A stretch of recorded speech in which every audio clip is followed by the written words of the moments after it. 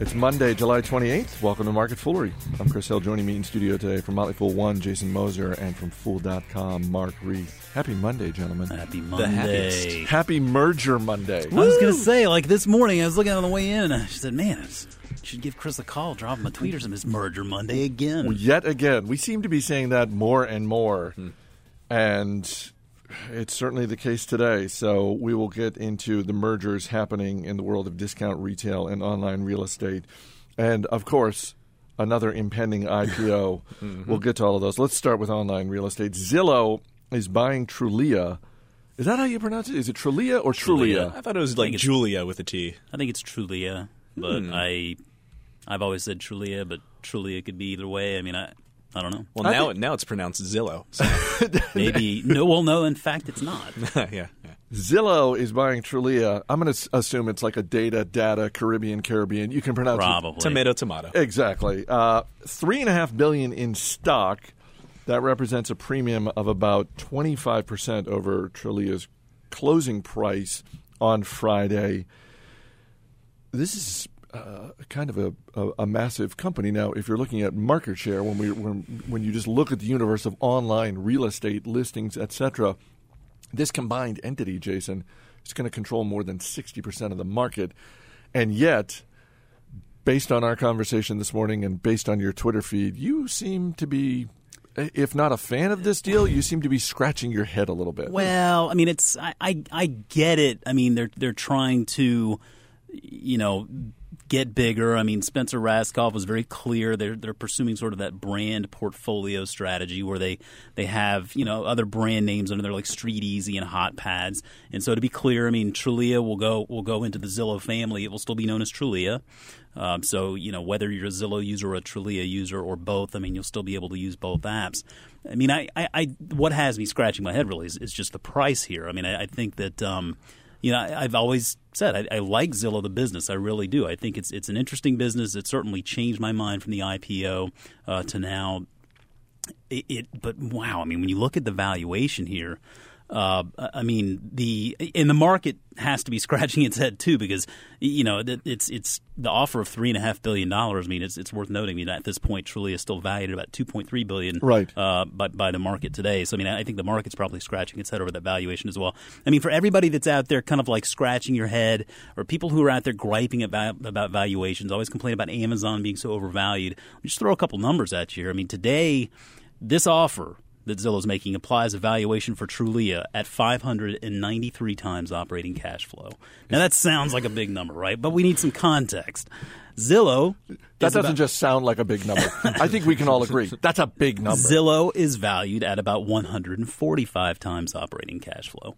Amazon is valued at about 28 times operating cash flow. So that just gives you some idea of the metrics involved here. And it's worth noting Zillow at least, Trulia I believe too, but Zillow is not yet making any money.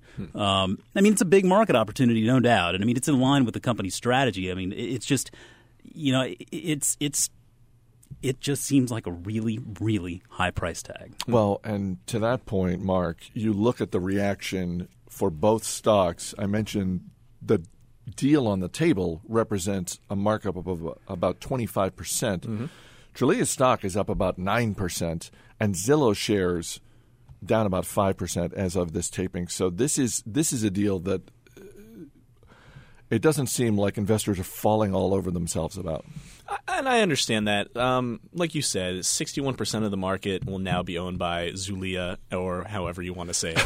But at the end of the day, so real estate advertising is where these companies get the majority of their revenue, and the total spending on real estate advertising in the U.S. is about $12 billion. So Zillow and Trulia together have less than 4% of that. That's a pretty small amount at the end of the day. It's a very fragmented market as well when you look at real estate online. For instance, I moved a couple of months ago. I looked at Zillow. I looked at Trulia. I also looked at just DCApartments.com and stuff like that. There are lots of little niche players in this market that, while it's great that the two biggest players in the market are combining forces, I still see a lot of competition out there. I still see a lot of fragmentation out there. It's a great deal for Trulia because it suddenly gets a lot bigger. Zillow, it's a lot of money.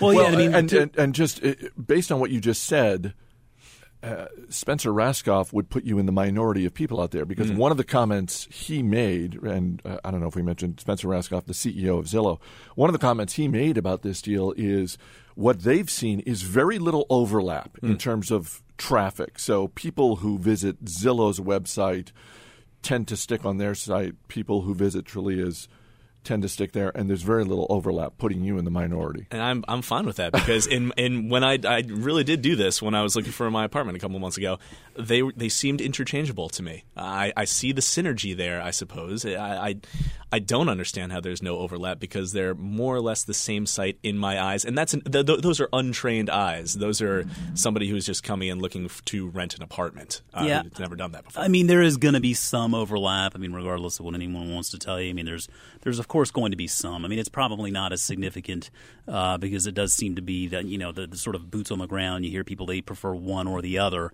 I agree with Mark there. I think there is a lot of competition out there still. And I mean, Zillow and Trulia and Redfin, they all focus on, real estate in particular. But it's not to say that there's not someone who can come in there and disrupt or maybe enter the fray, try something different. Again, I mean, it's. So I was speaking with Nate Weishauer a little bit earlier. Nate was over in the UK for a few years doing some stuff over there for us with ShareAdvisor. And he was talking about a company over there that basically has a stranglehold on the UK market. It's like their version of Zillow is called Rightmove. And, I mean, they hold somewhere in the neighborhood of 80 or 90% market share at this point. So, I mean, I guess part of what I wonder is just sort of when you look at the market opportunity in general, I mean, you can argue that social media companies for the most part are extremely overvalued as well. I mean, I think we would all agree that they are fetching some hefty valuations. But I mean, I would also argue they have significantly larger user bases.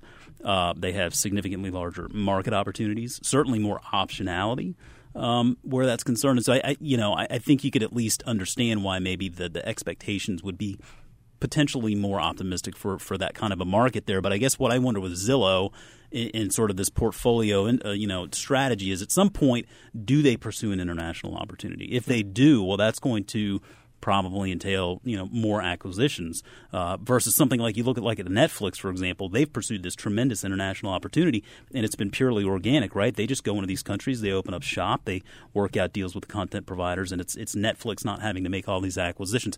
So it's not to say it can't work. It obviously can, but it's definitely a riskier strategy, and I think that the market is a forward-looking mechanism. This deal values Trulia very, very forward-looking. And so I think that, I'm just a big believer that price always matters. I feel like when you look at this deal, I get why they're doing it. I feel like $3.5 billion is just way, way overpriced. Well, let's get to a deal that Wall Street seems to like at least significantly better than this one, and that is in the discount retail space. And we'd heard for a while amongst the three big names, Family Dollar, Dollar Tree, and Dollar General. We had seen these reports and rumors about Dollar General, buying Family Dollar. And in fact, what ends up happening is Dollar Tree is buying Family Dollar for $8.5 billion. It's a cash and stock deal.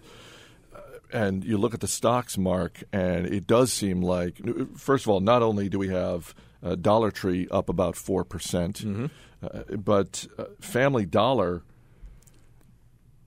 23% premium is being paid for Family Dollar, and that's about what the stock is up today. So this really seems like, in this universe, investors like this deal a lot. And I understand that. So Family Dollar, of the big three, Family Dollar has been doing the least well, at least recently. You look at their last quarter, net income dropped to $81.1 million, down from $120 million year over year. It's pretty darn bad. Instead of expanding, they've closed 370 underperforming stores. Meanwhile, Dollar General is still trucking along. Family Dollar has just been falling behind, especially as you have more competition coming in from Kroger and Walmart with these smaller neighborhood stores. Family Dollar was really starting to flounder at this point.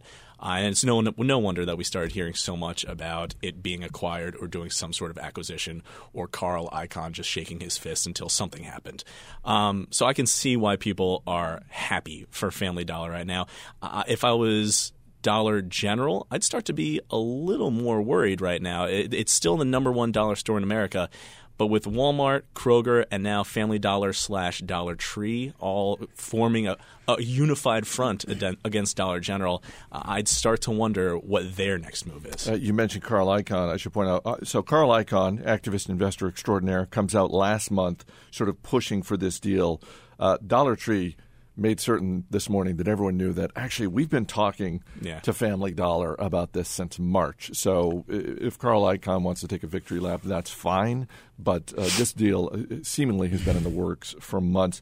But Jason, something that these two deals have in common, the Zillow Trulia and Dollar Tree Family Dollar, in both cases, the acquiring company is letting, or I guess deciding to have the acquired company keep their own brand, keep their own presence. Why is that? Well, I mean, you'll see it'll vary from deal to deal. I mean, when you look at something like Zillow and Trulia, I mean, it was hard to figure what Trulia had other than, the brand and the eyeballs that Zillow didn't have. In the fact that they're keeping that brand separate and they run that sort of brand portfolio answers that question. I mean, they see Trulia as a valuable brand and a site where they'll continue to get eyeballs.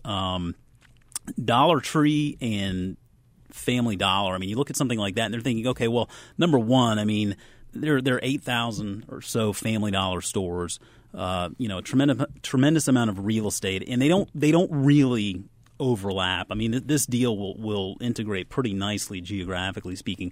And so, they're not there's not a big brand sway one way or the other with Family Dollar or Dollar Tree. I mean, they're not saying, oh, well, we're going to be Family Dollar and now, we should take the Dollar Tree name or Dollar Tree name. I mean, they're all dollars, right? I mean, you get confused just saying the names. And that's why, one of the reasons why this market just to me is so uncompelling, because just there's nothing memorable there. They're all basically communicating just, a dollar value. It's just nothing terribly exciting. And so, I mean, they don't need to waste the money, really, I don't think, in trying to integrate everything into one brand, because the brand just doesn't matter. It doesn't communicate anything but value, and they both communicate value. But if you look at something like the Kroger-Harris Teeter deal that happened a while back, I mean, Kroger was looking to get more into that higher-end grocer, right? And so they see a brand like Harris Teeter, a much smaller brand, 200 or so stores at the time. It wouldn't have cost them very much to retrofit those stores and make them Kroger's, but they take away that Harris Teeter brand in the process, and I bet you a lot of customers defect and don't go there from that point on. And so, I mean, the brand holds a lot more sway in that matter. In that case, they're also getting higher margins out of Harris Teeter than they're absolutely. getting out of just sort of the traditional and Kroger. That's a great point. I mean, you look at Kroger versus Harris Teeter, one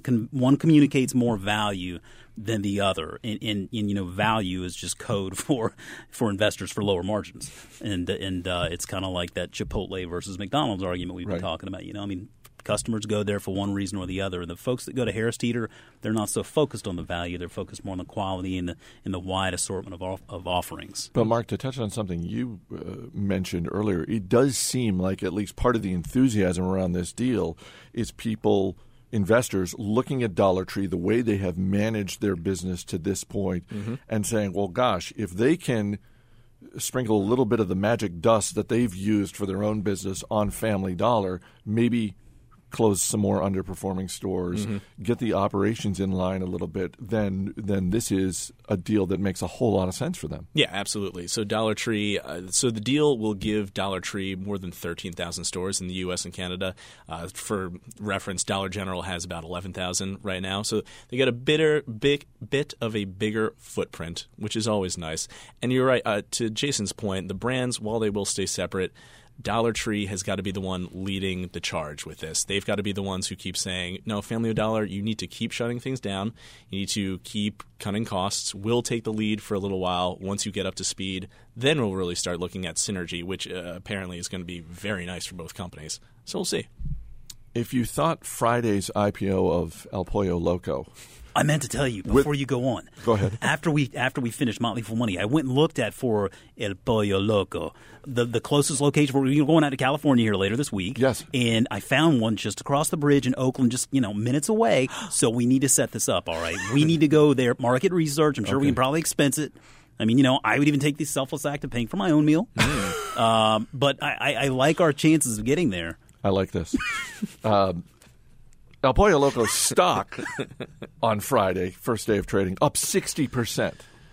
Ay caramba. Ay caramba. So, with the ticker symbol LOCO, I mean, all the jokes are there to be made about the crazy IPO. And yet, I would argue that if you're looking for frothiness, over-enthusiasm in the IPO market, it is less El Pollo Loco on Friday and more today the news that Virgin America, yes, a discount airline, has filed to go public. If you're familiar with Virgin Atlantic and Richard Branson, the British billionaire who owns a controlling stake of Virgin Atlantic, he owns about 22% of Virgin America. Again, discount airline, somewhat regional. They operate mostly in and out of Los Angeles and San Francisco. Mm-hmm. And yet, I don't blame them one bit, given the market and the run it's had and given the environment. And in fact, for all we know, seeing El Pollo Loco on Friday tipped the balance to make people with the private equity firm and Branson say, you know what? Now's the time. If the quick serve chicken restaurant is popping 60% on day one, then why not? Mm-hmm. And yet, I am compelled to ask, any interest in owning shares of a discount airline? Sure. I mean, what's more compelling than an airline investment, right? I mean, come on. They have recently turned a profit. Yeah, I mean, they have. Companies. I mean, I to me, no, not at all. I mean, I just have no interest in airlines whatsoever. I mean, to me, it's just too much capital required. It's just it seems like it's a race to the bottom. Customers are always looking for the lowest price, the lowest fare. I mean, that's generally what people are looking for. So consequently, we've seen a lot of consolidation. And so to me, there's just I don't see any real compelling reason to invest in. Now, I will say the one caveat is that because of Richard Branson's status here with his ownership stake, he's the kind of guy you don't want to bet against, right? He, to me, is kind of like an Elon Musk. And so, airlines notwithstanding, if there's one person who's going to kind of try to disrupt airlines to whatever extent, I feel like he's one who could potentially do it. Now, I'm not saying that compels me to invest in this company, but I certainly will pay attention to the story. I follow him on LinkedIn. I admire him. I think he's a great businessman, a guy that obviously knows a heck of a lot and has done a lot of things. So he's a guy I would never bet against. But airlines in general, I just have zippy interest. Leather seats, purple lighting, touch screens on the backs of seats. Come on, man. I flew Air Emirates not terribly long ago. La-di-da. And that was the same thing. I mean, this thing is like, I think, a totally state-owned airline at that point by the UAE.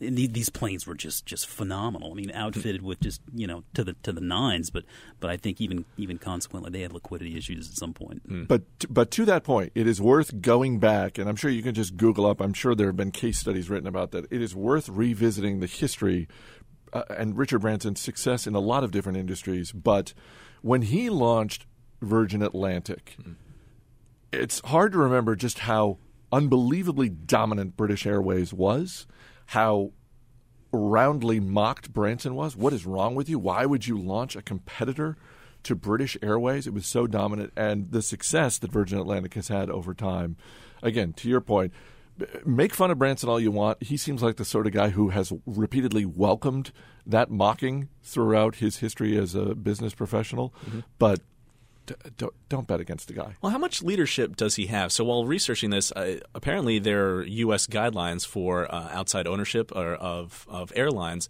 He only owns about, 22% of the company? Yeah. Is that enough to guide the company? I think that... I think it's enough to have at least a material impact on the strategies that it pursues. Okay. Well, and I think if you're the private equity firm that has the controlling stake, and the number I saw was, I think, 76%, mm-hmm.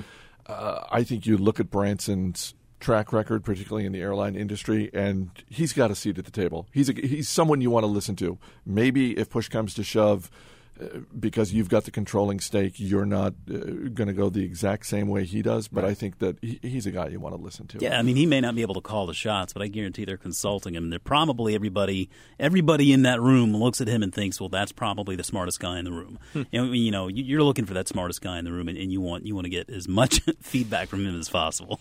As Jason mentioned, he and I and others here at The Fool are going to be going out to San Francisco. We have a member event, a Fool One member event on Thursday.